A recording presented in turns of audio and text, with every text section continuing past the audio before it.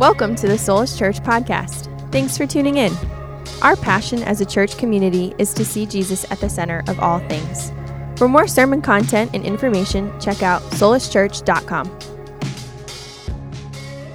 The scripture reading this morning is Ephesians 1, 7 through 14. We'll start off in verse 7. It says, "In him we have redemption through his blood, the forgiveness of sins, according to the riches of his grace, which he made to abound toward us in all wisdom and prudence, having made known to us the mystery of his will, according to his good pleasure, which he purposed in himself, that in the dispensation of the fullness of the times he might gather together in one all things Christ, both which are in heaven and which are on earth in him. In him also we have obtained an inheritance, being predestined according to the purpose of him who works all things according to the counsel of his will, that we who first trusted in Christ should be to praise of his glory." This is the word of the Lord. Thanks be to God. Let's pray together. Father, we thank you this morning for another gift and another opportunity to slow our lives, to pause our lives in reflection upon your promises and your word. God, far too often we live without you. Though you never depart from us as your children, we can easily live apart from you and your promises and your truths. And so, God, may that not be so as much in our lives because of moments like this where we re-encounter you in truth, where we hear from you. And we're just reminded that what we were created for, like Adam in the garden, God, is what life is all about, just walking with you and knowing you closely. And so we ask today, God, that your voice, you would be so near as your voice speaking to us through your word. Thank you, Jesus, for your promises. That's just what we're banking on right now. We're not here to gather around the wisdom of a man or his sermon. We're here to gather around you, Jesus. We're here for you. So with that, we just say, Jesus, have your way. Work in our lives. Work in this time. Speak to us, God. That's what we pray, that you would speak to us through your word. We pray these things in Jesus' name. Amen. Amen. You may be seated.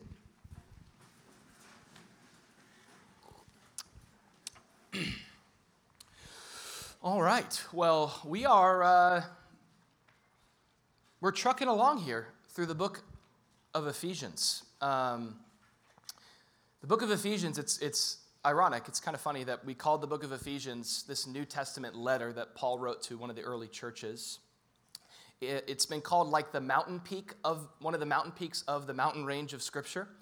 I just got back from the great Asheville, North Carolina, with the family. That was an awesome experience.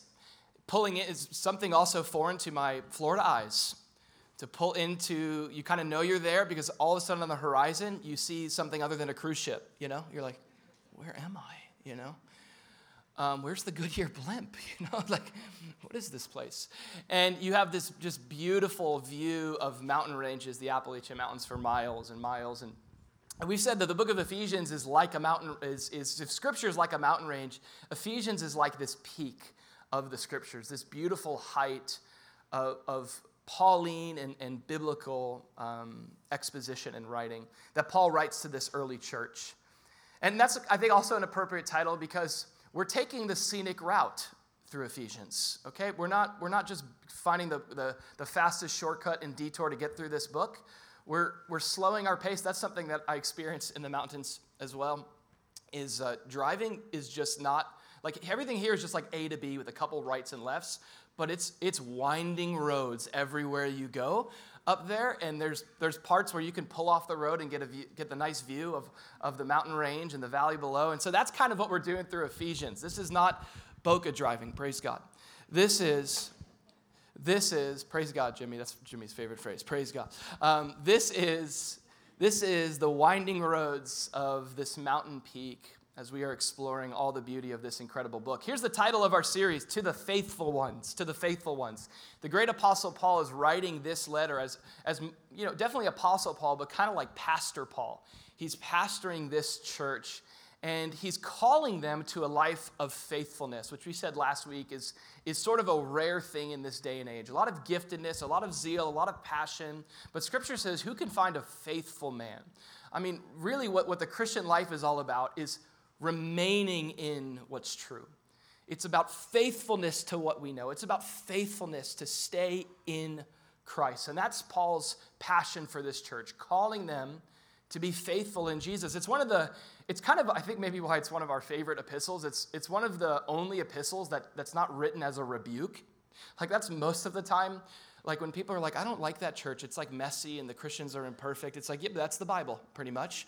Most of the churches that Paul writes to is filled with humans that have a tendency to mess things up. And often the letters are written to be like, hey, come back to center, come back to Jesus.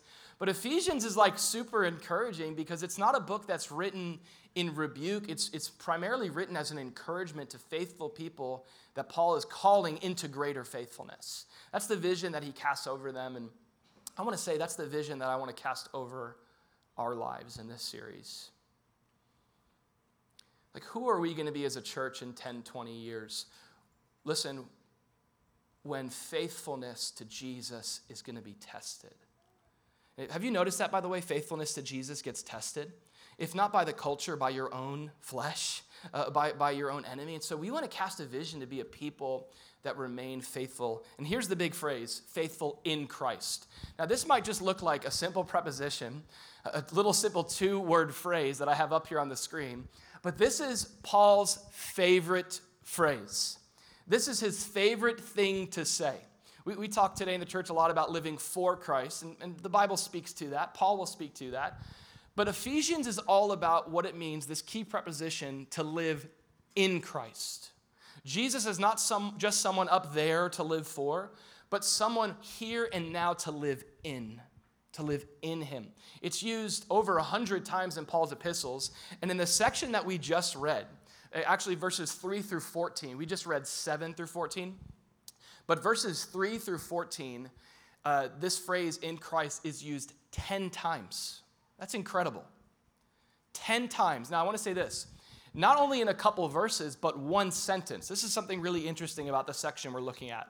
Verses 3 through 14 in this letter that Paul is writing, chapter 1, verses 3 through 14. In the original Greek language, this is one single long run-on sentence.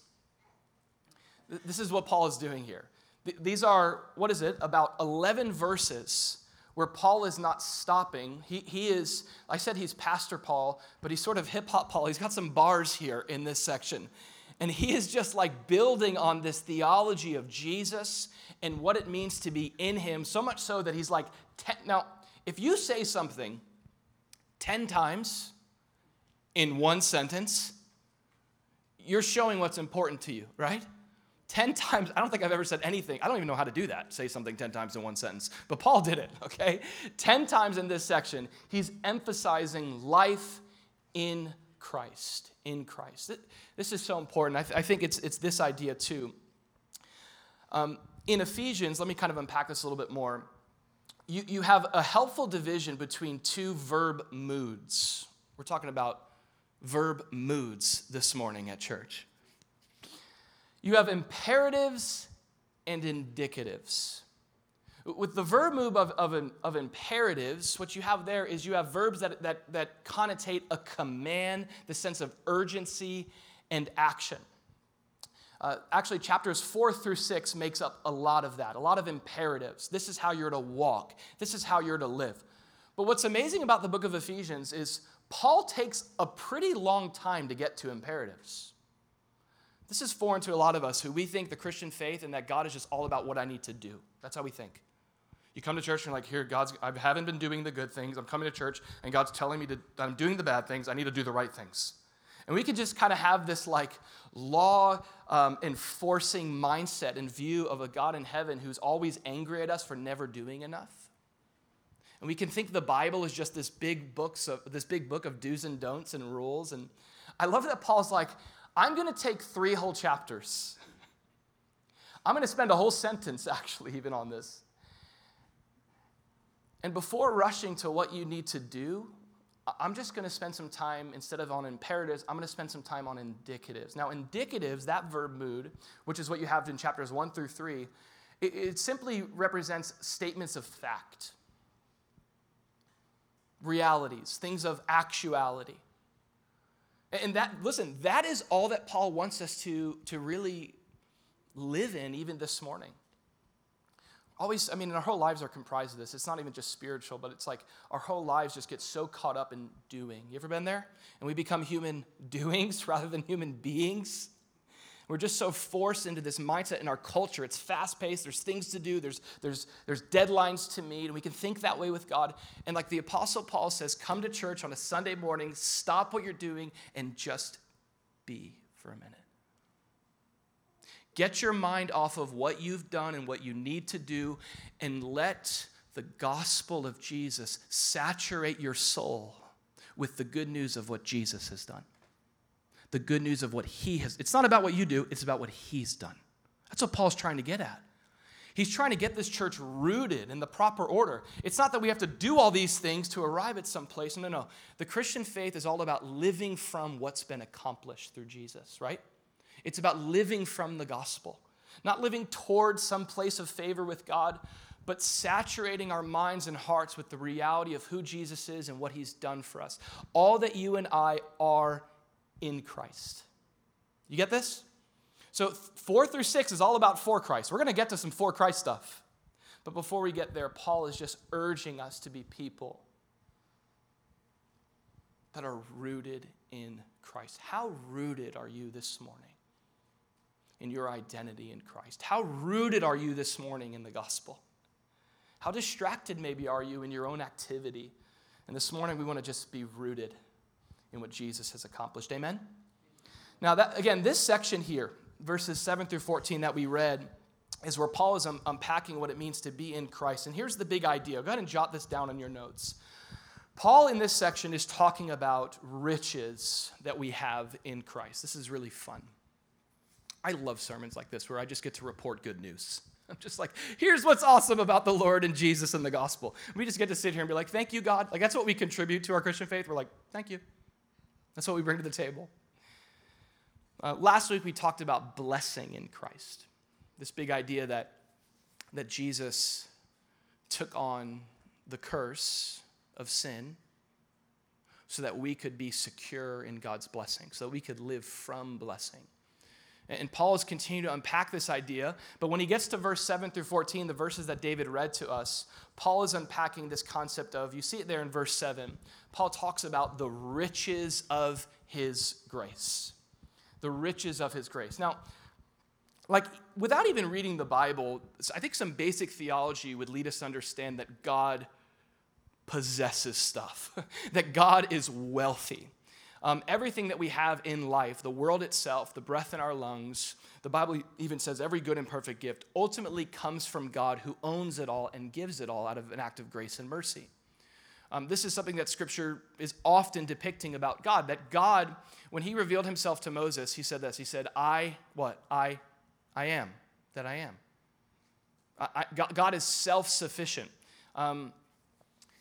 The Lord has never needed anything. Isn't that crazy to think? Like, God has never been in a place of lack where he's like, man, I just need some sleep, man. My 3 kids, vacation. That's funny. I just need some rest, man. I need some caffeine. Now, all of us, this is what makes us a part of the community of humanity. This is the fellowship of the needy. Amen? We are just in need all the time of more than what we have in and of ourselves, and especially spiritually. But that's not true with God.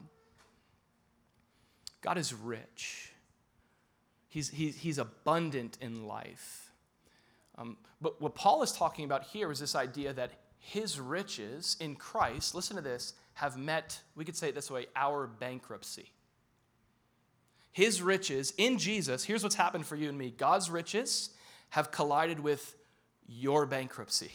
In fact, this is the gospel, the grace of God. This is what God has come to do for those who are in him. This is 2 Corinthians 8:9. Paul says this, For you know the grace of our Lord Jesus Christ. And maybe today you don't know the message of the gospel. You don't know the grace of Jesus.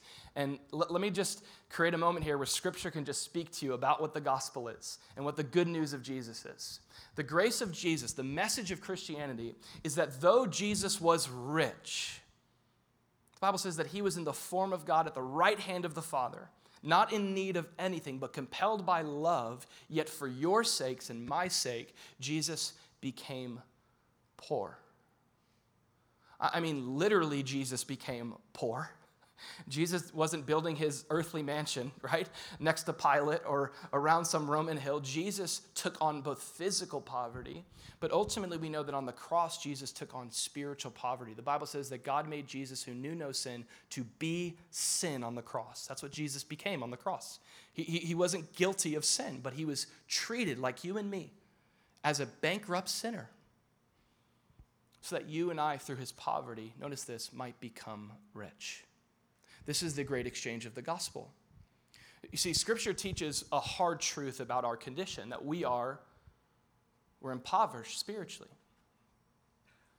That when we come to God with our best moral attributes and our best moral achievements and whatever kind of thing that we bring before God, he's not impressed by what's in our hands. Like, wow, you know what? This is kind of how we live, where we give special favoritism to people that have currency or money. We're like, okay, let me give you some special. The Bible teaches that we all come before God the same way, empty-handed, truly, because of sin. There's a bankruptcy of heart before him. And there's no way for us to pay our way out of bankruptcy with him. There's no way to earn our way back to him. The only hope that we have is if God in his mercy and grace, if he would trade places with us, take on our bankruptcy in order that we might be beneficiaries of his wealth. Is this making sense? So this is what the gospel proclaims. Jesus himself said that this is how we enter the kingdom of God. Jesus said this. In Matthew 5:3, Jesus said, "Blessed are the what? The poor in spirit, for theirs is the kingdom of God." This is why the people that were the most religious in Jesus' day, according to Jesus, the most religious people among Jesus were the farthest from the kingdom, weren't they? Because they saw themselves as rich in spirituality. Look at me.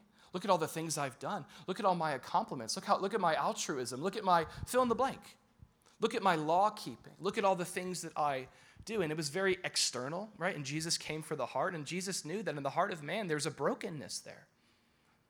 And so I love this. Like, maybe you're here today, and this is like, I think this is fading in our generation, but there has been this like mindset of the world in approaching the church where the mindset is like, I could never come to Jesus because I'm not like them. You ever felt that way? I'm not spiritual like them. I don't have what they have. And I love that the Bible says to you that you have actually in that statement exactly what you need to come to Jesus, which is a recognition, listen, of your need for him. This is what Jonathan Edwards said. He said, the only thing necessary, the only thing that we need to be saved is need. That's all we need is need. Is an acknowledgement that Jesus, I come to you poor in spirit. And here's the promise. Blessed are the poor in spirit. Blessed are those who come to God destitute as they are, recognizing their need for him, recognizing they could never pay their way to him with good works, for theirs is the kingdom of heaven. For theirs are the riches of God, the riches of grace. This is, again, the gospel. Because Jesus became poverty, spiritually speaking, so that we who were stuck in our bankrupt condition could, and I love this again, could receive the riches of his grace. I mean, this is awesome. I love that in this section, Paul is speaking to Christians. I think first he's speaking to non-Christians saying, listen, come as you are with empty hands and let Jesus pour out his love and grace upon you and be saved. And receive. That's what you got to do. You got to receive his grace and his love and the good news of his cross. But Paul's also speaking to believers in Jesus, and he's trying to shore them up with some confidence in regards to who they are. And listen, what they have. What we have. And we talked a little about this last week, how there's a tendency for us to live, as those who have abundant blessings, we can live with a scarcity mindset, like I never have enough, rather than knowing what I have in Jesus. And here, Paul is communicating that same idea, but he's using these financial terms. It's really cool. Like, I started by saying it's the Apostle Paul, who's a little bit more like Pastor Paul, but really, Ephesians 1 shows banker Paul. Bank of Ephesus Paul, okay? Paul is in this section, it's like Ephesians 1, 7 through 14. Paul is a banker, and this section here, listen to what it is. It's your bank statement. I just got a little anxiety thinking about that phrase. Anybody else? Like, bank statements? Oh my gosh. Come to church, get reminded about my bank statement. Now, listen. There's no room for discouragement here in Ephesians 1 over your spiritual bank statement. And Paul is seeking to shore Christians up in their confidence by being like, look at all that you have in Jesus. Look at the gospel, and as you reflect on what Jesus has done, let confidence fill your soul as you observe what you have in him. Wow, look at these riches. I mean, that's the language. All the riches that we have in Christ. Now, when you look at this bank statement in this section, here are the 4 things that Paul unpacks as he's kind of going through, as he's the banker, and he's helping these Christians understand so they can live from a confidence of what they have. He's like, here's what you have. Here's the riches you have in Jesus. You have the riches of redemption. You've been redeemed. You have the riches of revelation. You have the treasure of the knowledge of God and truth. You have the riches of reservation. You have an inheritance reserved in heaven. You have that in Jesus. And lastly, you have the riches of resurrection. You have the same resurrection power that brought Jesus from the dead alive in you. Paul is like getting these Christians to just simply observe all that they have in Jesus so that they can stop striving for what they've already received. Do you hear that? So that they can stop striving for what they've already received. And I'm telling you, I'm just going to believe this over us and speak this over this. When we as a people shift our mindset in this, and we stop living towards and we start living from the gospel, things will change. Things will change in our hearts, things will change in our lives, our families, things will change in our church when the gospel is informing the truth about our lives and not anything else. Let's look at these. First, he talks about the riches of redemption. The riches of redemption. Paul is speaking about the first almost line item on this bank statement for those who are in Christ. And he's talking about our salvation through the lens of this word redemption.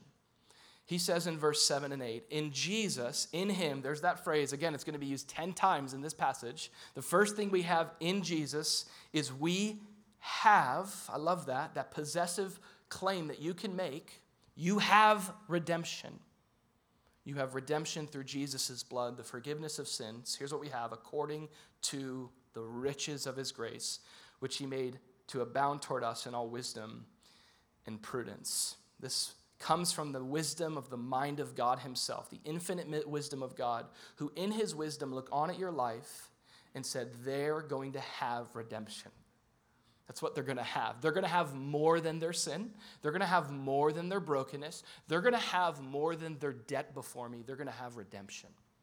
This is the wisdom of God over your and my life. Now, a couple of big words here, classic theological Bible words. The first word there, redemption, something that we should be confident in having because Scripture says we have it in Jesus. And I want to say the key phrase here is not like you have to be in Jesus to have this. This is really important. Like knowing the qualifiers of the gospel, the good news of the gospel flooding your life is huge for understanding what someone has or someone doesn't have. But someone who is in Christ, you have redemption. The word redemption, most times it can be used to just describe something that's bought back. And when you buy something back, you've redeemed it. You redeem a gift card or you redeem something online, a coupon code, all right? I know you guys like to get those coupon codes. You Google free coupon code. Did I just out myself as someone that does that? Okay. But here, the word redemption is so specific. It's so poetic. It's so charged with meaning, especially in that culture. Because the word here literally means to ransom somebody. In some translations, it says we have ransoming. We've been ransomed by his blood. And the idea here of redemption, or the word ransom that we have in Jesus, it's a picture of us being purchased or bought out of our slavery. I mean, think of like a simple picture of this is the redeeming love of Hosea in the Old Testament, right? We know the story of Hosea, who God called to pursue his unfaithful wife Gomer, who had a bad lot in life because her name was Gomer, first of all. But the second thing, no offense if that's your name, but I think it's a great name, actually. But Gomer, she had a problem. This relationship between Hosea and Gomer was supposed to be a picture of the covenant faithfulness of God towards his people. So God told Hosea, I want you to marry that prostitute. I want you to pursue her in love, and she's going to be perpetually unfaithful to you. And this is what ends up happening. No matter what happens to her, I want you to continue to pursue her to the extent that when her sin leads her into literal sex slavery, that's what happens to Gomer, and she's now owned by someone else, God says, Hosea, I want you to buy her back. And everyone around you is going to look on at you and say, that looks like reckless love. And I want you to turn to the people and say, that is how the Lord has loved you. Despite your unfaithfulness, he has redeemed you. Even when you were in slavery, God has set you free from Egypt. And he's continuing to do that still to this day. People who are bound by sin and death, this is our condition, are set free through Jesus.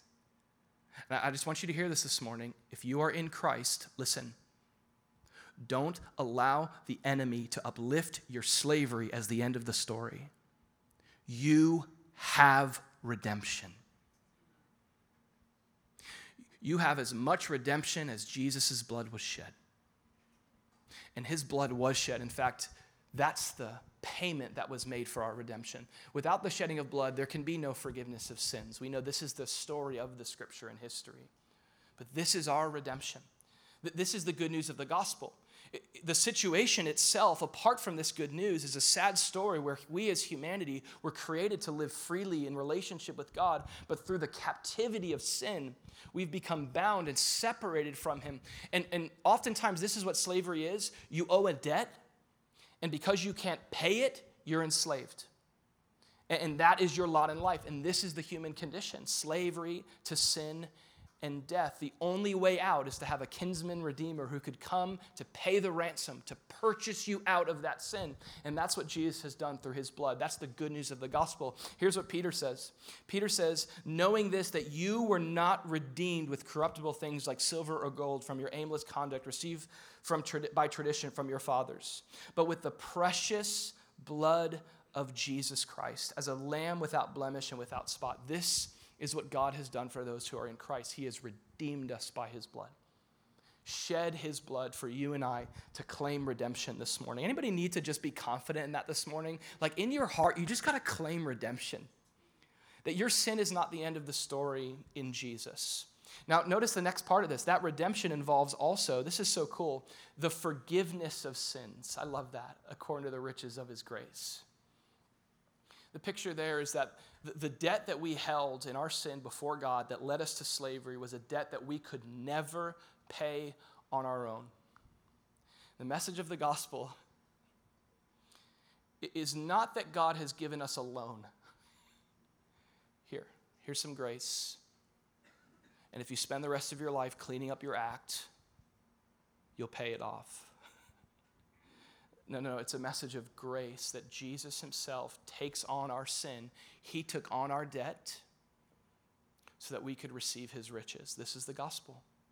You know the classic saying, don't you? He paid a debt he didn't owe because we owed a debt we couldn't pay. He paid a debt he didn't owe because we owed a debt we could never pay. But through Jesus, I love this. We have redemption through his blood. I love this, the forgiveness of sins. This is the good news of the gospel. This is why, this is what the Psalms say. The Psalms say that the people of God should be the happiest people on earth. You should be happier than you are.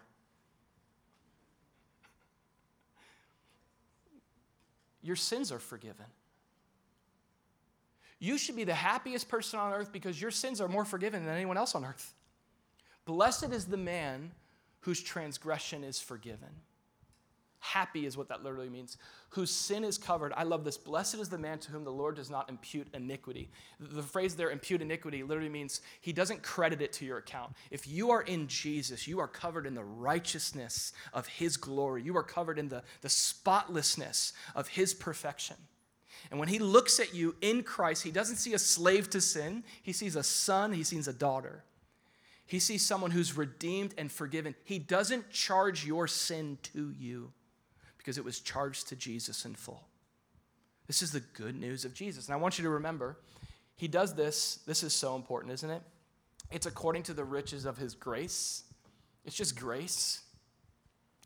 He doesn't save us. And this is a key word here. Like, the good news is that God hasn't dealt with us according to the riches of his justice, which God is, in a holy, perfect way, fair and just. And there is a day coming where God will make every wrong right, and he will execute justice on this world. At the end of the day, no one will get away with anything. You will either be forgiven of your sins, and it gets put on Jesus, or you will suffer the consequence of your sins. So God is just. But check this out.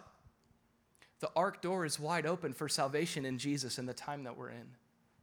And Jesus says, I've got grace to shower on you. Like, man, I'm just needing to remember this morning, that God doesn't deal with me according to his justice, which is what I deserve. Aren't you glad? Aren't you glad that God, and he's merciful to everyone. The Bible says that he's the Savior of all men, especially those who believe. Justice would have been Adam and Eve, you're done, goodbye. Eternally separated forever. Now, he doesn't even deal with us, it says it here, he doesn't just deal with us in mercy either. This is important, right? Justice is getting what you deserve. Mercy is not getting what you do deserve. I'm way too merciful with my kids. I should be more just, I should say. And there's times where I'm just like, mercy, okay. Walk away from me, okay? God bless you, okay? Grace. Mercy is not getting what you deserve. Grace is getting what you could never deserve. So I love the way to think about it like this. It's like, how do I understand justice, mercy, and grace and the gospel and the riches of this? Okay, so if you ever got pulled over, I pray against that in Jesus' name, that you'd be able to evade every speed trap in Jesus' name, or that you wouldn't speed, okay? But I'd be a hypocrite to say that. So you get pulled over, justice, we know justice. Justice is you get the consequence of your crime. You get the ticket. Here's the ticket. Mercy is you get a ticket, but you ever got one of these? The warning. You beat your eyes at the cop, and he's like, here you go. I've never done that, but here's your warning. Here's some mercy.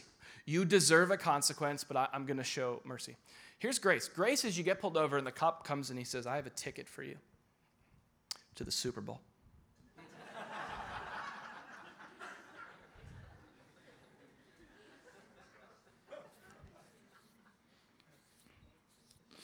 Why? Well, that car over there saw you pulled over, and they paid for this ticket for you. Do you see this? This is grace. Grace is listen, you don't come to the table going, God help. No, he just goes, it's my love upon you. Grace is unmerited favor. Some of us, we have a justice mindset in our relationship with God, and you're just always in your mindset of if I did that. No, it's all grace. I love that he says this. He made his grace what? Abound toward us. Isn't that good news? He doesn't just shower partial blessing here or there. He pours out his grace upon us. Here's the way that Romans says it. It says that where sin abounds, what? Grace abounds much more. This is the riches of redemption. The riches of redemption in Jesus. So this morning, here's what some of us need to do. We need to sit here before God and just speak over our lives and say, I have redemption in Jesus. I have redemption. I know my bankruptcy without him. Ask my wife, she knows my sin without him. This is the reality of our condition. But we have redemption through his blood, the forgiveness of sins. Rejoice today. Your sins are forgiven, eternally forgiven. It's a great place for an amen. But yeah. I'm just saying it's a good place. That's all I'm saying. It's a good place for him. I'm not going to compel you, but thank you, Jimmy. Write this next one down. We have the riches of redemption, but Paul then speaks to the riches of revelation. We've been redeemed through the blood of Jesus. We're saved through the blood of Jesus. There's only one name under heaven and earth by which man can be saved, and that's the cross and the name of Jesus. And those who are in Christ, we have more than just the good news of our sins being forgiven. We have more than the fact that we're bought out of slavery, adopted as sons and daughters, forgiven eternally. That's good news.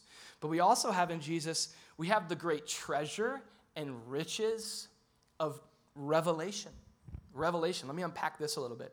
In verse 9 and 10, Paul this is one long run-on sentence, and he's saying, you've been redeemed through the blood of the Lamb according to the riches of his grace, which he made abound toward us in his own wisdom. That was his own idea to do that. That wasn't your idea to save you by grace. It's his idea to save you by grace. And in this salvation, we're those to whom God has made known to us. This is great. The mystery of his will.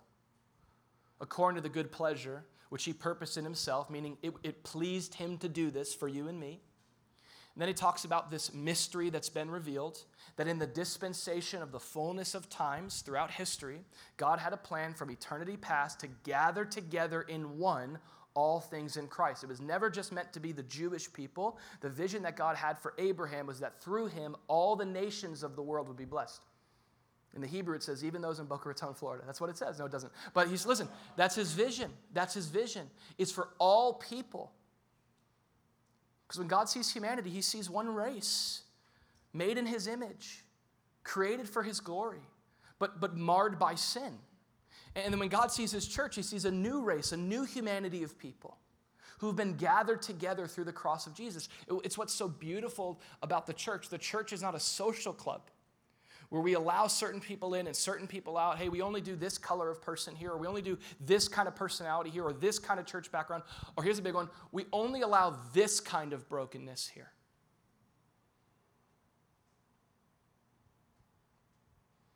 See, the cross is not this symbol that we kind of lean on with our arm as we're sinners, but, I've been saved from my sin. I've got some sin, okay? But Jesus saved me. And you're kind of like, come here, man, check this out, What's your sin problem? Okay, whoa, buddy, come on.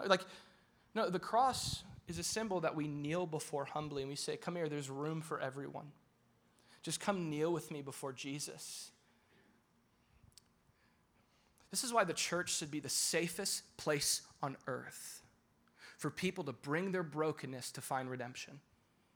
What gospel have we preached that people are hiding their brokenness? What kind of cultures do we have where people are afraid to be who they really are out of fear of condemnation? Jesus says, come to me. I'll give you rest. You'll find my grace. There's nothing better than the freedom that's on the other side of finding the grace of Jesus. And he invites you into that. This has been his plan from the beginning, to bring all people together in one. This beautiful display of his glory through a messy, broken humanity. Now, what I love about this is Paul is saying that there's a treasure in this for the Christian, okay?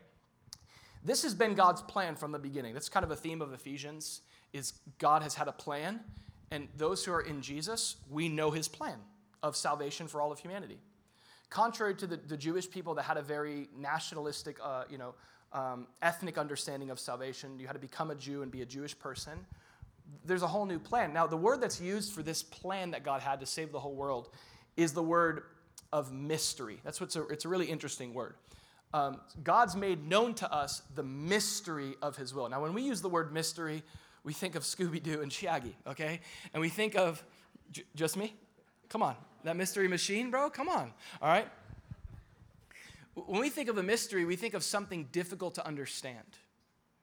That through enough ingenuity, it will be solved and figured out. Like, I'm this way with every movie I see. I'm kind of annoying because I'm trying to figure out what's going to happen before it happens, and I'm calling it. My wife is actually really good at this too. I'll be like, how did you know? And I'm like, oh, she has Wikipedia open. Okay. But that's not what this word means.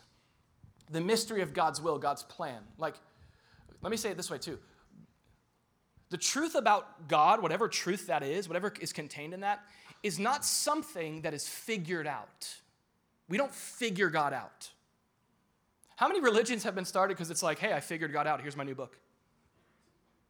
How many worldviews are rooted in human wisdom and human thinking? No. The word mystery here, it means something secret. That's literally what this word means. A secret that will wholly remain hidden and unknowable unless revealed. That's the word here. Different. It's not something difficult to understand that can be figured out if you think hard and long enough. The word mystery here is something that's hidden that can only be known if it's revealed.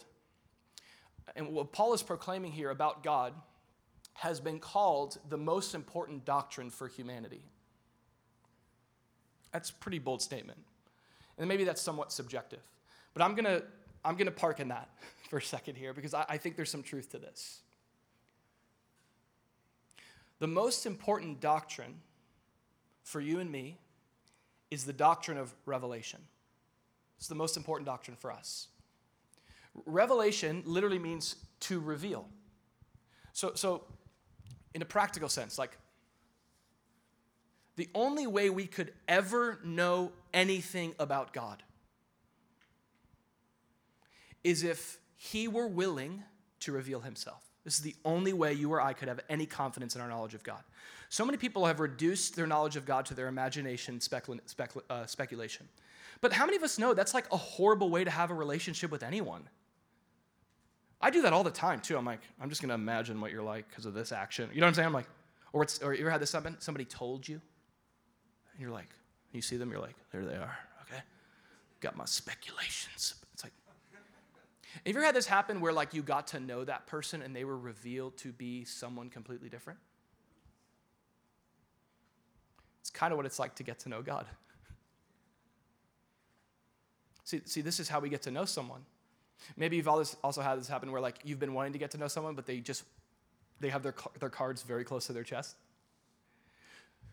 You can only really know someone as much as they're willing to disclose who they are. Humans are at the mercy of God's self-disclosure. We're at the mercy of God's revelation. And from start to finish, what the scriptures scream is this: God desires to reveal himself. How do we know someone? We know them through their words. When they speak, we get an insight into their heart. That's what the Bible is, by the way. The Bible starts with God speaking. Just with this posture of, I want you to know who I am. I don't want you to live with speculation about me. I don't want you to reduce your understanding to your imagination. Here's the greatest news of all. You can live from my revelation of who I am. And the scriptures say this in Hebrews 1, that God throughout history has revealed himself in so many different ways. Like in general revelation, God has revealed himself through creation. But it all comes to head in special revelation where God reveals himself. How intimately? You can't get more intimate than this. God enters the story. Jesus is the Word made flesh. He's the revelation of God in person. No man has seen God at any time, but we have seen Jesus, who has proclaimed the Father. Jesus said, if you see me, you see the Father. Jesus is the revelation of God through which we understand who God is and what he's like. And this is what Paul is saying for those who are in Christ, that you, as a Christian now, listen, you've been set free from your own ideas of God that you tend to still live in. And you've been set free to the truth of God. Does that make sense? Because he has made his own will known to us. And so this is what Paul even proclaims. We'll move on to the next point here, but Paul proclaims this. He says, do not be conformed to this world in your thinking and what you know about God and life, but be transformed by the renewing of your mind, that you may prove what is that good and acceptable and perfect will of God. As Christians, we live as those who have received revelation. We live from revelation. That's how we live into the will of God. Later in Ephesians, Paul will say, don't be ignorant, but know God's will. And so we're called to this, and this is a treasure. It's the riches of revelation. Look at this reference. I got to give you one more here.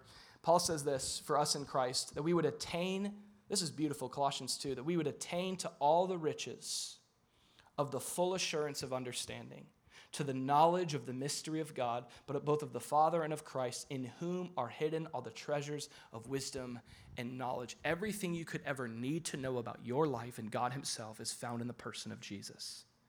It's found in his self-revelation of his scripture. I would access that treasure chest as much as you possibly can. Let's go to this next one, the riches of reservation. Flight attendants, please prepare the cabin for our initial descent. We're making our way down, okay? The riches of reservation. This is so good. We're in Jesus. And in Jesus, we have riches in him. We have the riches of redemption. We have the riches of his revelation. We don't have to live with speculation. We know who he is. He's revealed himself to you and I. We need to study to know that in truth. But we also have more than that. Notice this. In him we have also, I love that word also, it just keeps building. We've obtained as adopted sons and daughters. I have good news for you. I don't know who your mom or dad is, but if you are in Christ, I could tell you who your dad is. It's God the Father, and in him you have an inheritance. Notice this, being predestined according to the purpose of him who works all things according to the counsel of his will. That's a loaded statement. That we who first trusted in Christ should be to the praise of his glory. So Paul says that in Jesus you also have access to the riches of an inheritance. I called it a reservation because Peter says in 1 Peter that we've been born again to a living hope, to an inheritance that's reserved in heaven for us. I love that. And it's all through, and we'll come back to that, but it's all through, this is really profound, the predetermined will of God. Now, we talked about last week that when Paul is talking about God's predetermined will for humanity in the world, he's not seeking to present a theological conundrum where the church at Ephesus, Paul's not trying to lob a theological grenade in this church for them to be like, I don't know what I believe. Did I choose God or did he choose me? It's like, yes,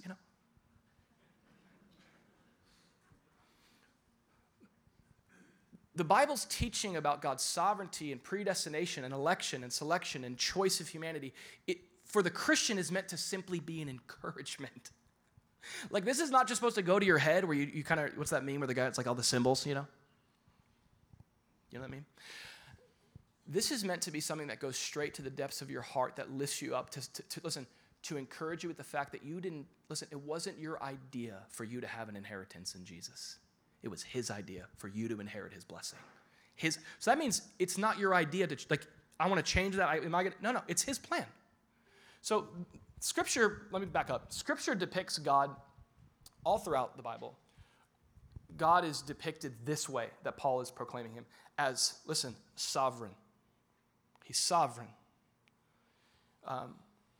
You can't get away from that. You can't get around that. In fact, you can't have God without sovereignty.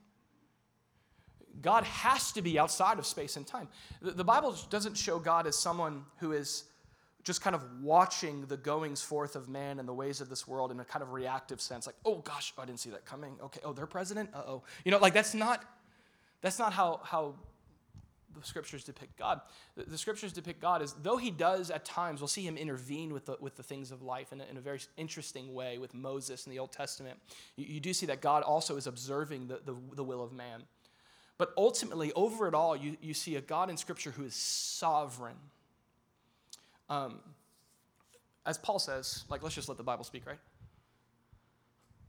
He's someone who works all things according to the counsel of his will.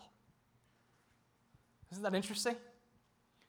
First of all, there's an eternal counsel. That's awesome. And it's a counsel of infinite wisdom. C.S. Lewis describes this of an airline pilot who's crashing in the Atlantic, and that airline pilot has a few seconds to pray, God save me. But God has more than a few seconds to answer that prayer. God has eternity of wisdom to work all things according to the counsel of his will. There's a lot of great mystery to this. I think a lot of people abuse this to excuse suffering and sin. I've seen people who are in tremendous grief and pain and sorrow just be told, hey, God's sovereign. It's like, well, aren't you missing some Bible verses there? Like, when my mom passed away, hey, God is going to work this together for good. I'm like, I don't want to know that verse right now. No, listen, Don't hear me out, okay? I've clung to that verse, and I've seen what God can do. But the scriptures don't allow God's sovereignty to sort of allow us to become desensitized to pain and suffering. And so sometimes the right move is to express the heart of God in that moment and say, the scriptures say, rejoice with those who rejoice and weep with those who weep. And the scriptures say that God is near to the brokenhearted. And the scriptures say that God is light and in him is no darkness at all. And he doesn't will evil into existence. But the beauty over all that is God is sovereign still. Here's the message of the Bible. Ready? God is able to take even the worst brokenness. This is the good news, and use it for good. It's not to say, hey, brokenness, it's okay, God uses that for good. That's not how that's supposed to be said. It's whatever pain or suffering you've experienced, surrender your trust to the fact that God is not overcome by this, and he's going to use it. He can use it. I mean, all throughout the Bible, you see God is sovereign over these things. He's sovereign over the affairs of life. He's sovereign over, the scriptures describe in Proverbs that God is even sovereign over random things that happen. He's sovereign over nature. Jesus said a bird won't even fall from the sky apart from the Father's will. He's sovereign over your and my plans. That's good news, right? Aren't you glad that you're not your own shepherd, leading yourself in your best attempt at paths of righteousness for his name's sake? He's your shepherd. He's sovereign, and he's good.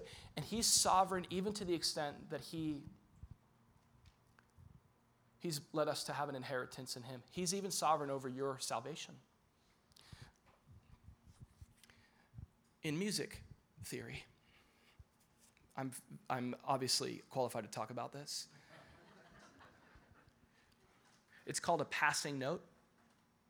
Jimmy winked at me. So a really well-trained pianist is able to take a mistake on the piano and make it sound beautiful. This is sovereignty. God takes our mistakes, our sins, the brokenness of this world. Listen, he uses our worst experiences as passing notes, and he makes it something beautiful. This is what Paul is saying. This is all led up to you and I having this beautiful inheritance in him. That despite all that's happened, listen, it's not a wage, it's an inheritance. Your inheritance in Christ is not something you earn.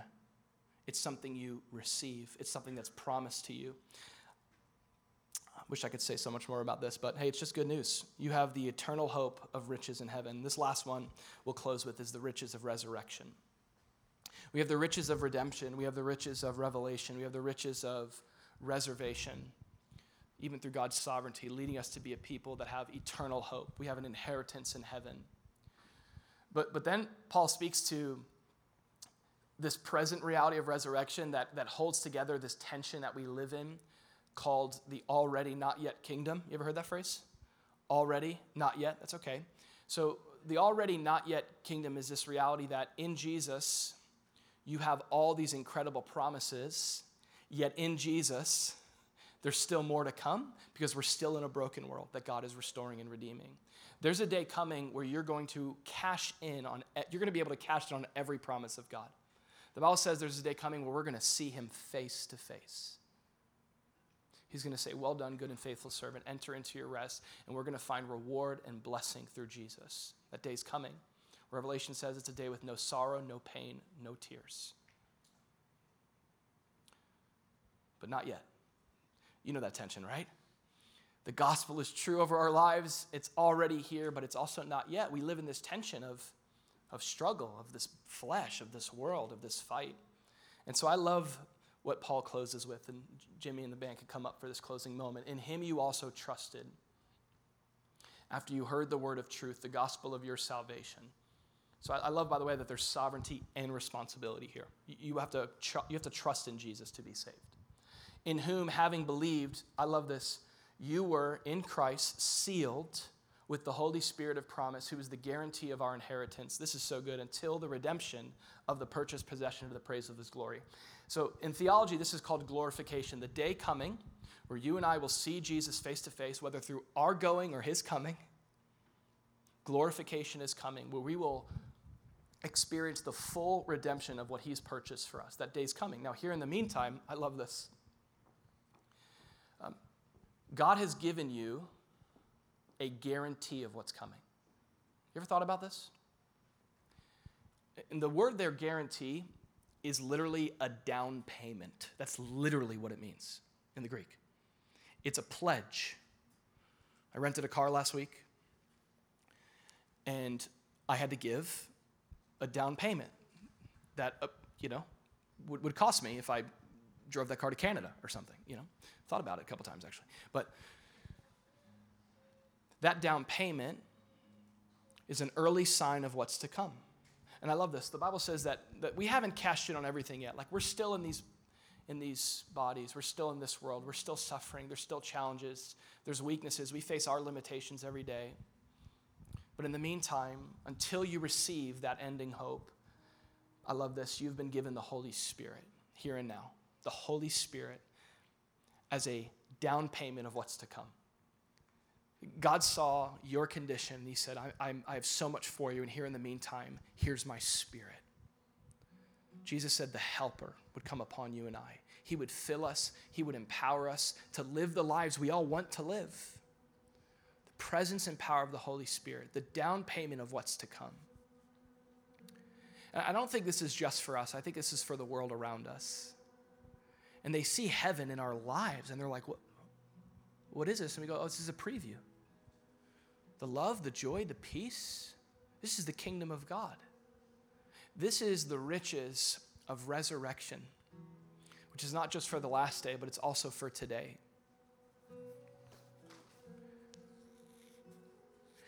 Jesus sees your life as needing his Spirit. He gifts you his Spirit in full. He pours out his Spirit upon you. I love this. He seals you with his Spirit. Isn't that good? Unbreakable seal. You belong to God forever. It's a symbol of authority and ownership. And you live now as someone who's not in the flesh, but in the Spirit, living from the riches of what God has accomplished for all of us. Amen?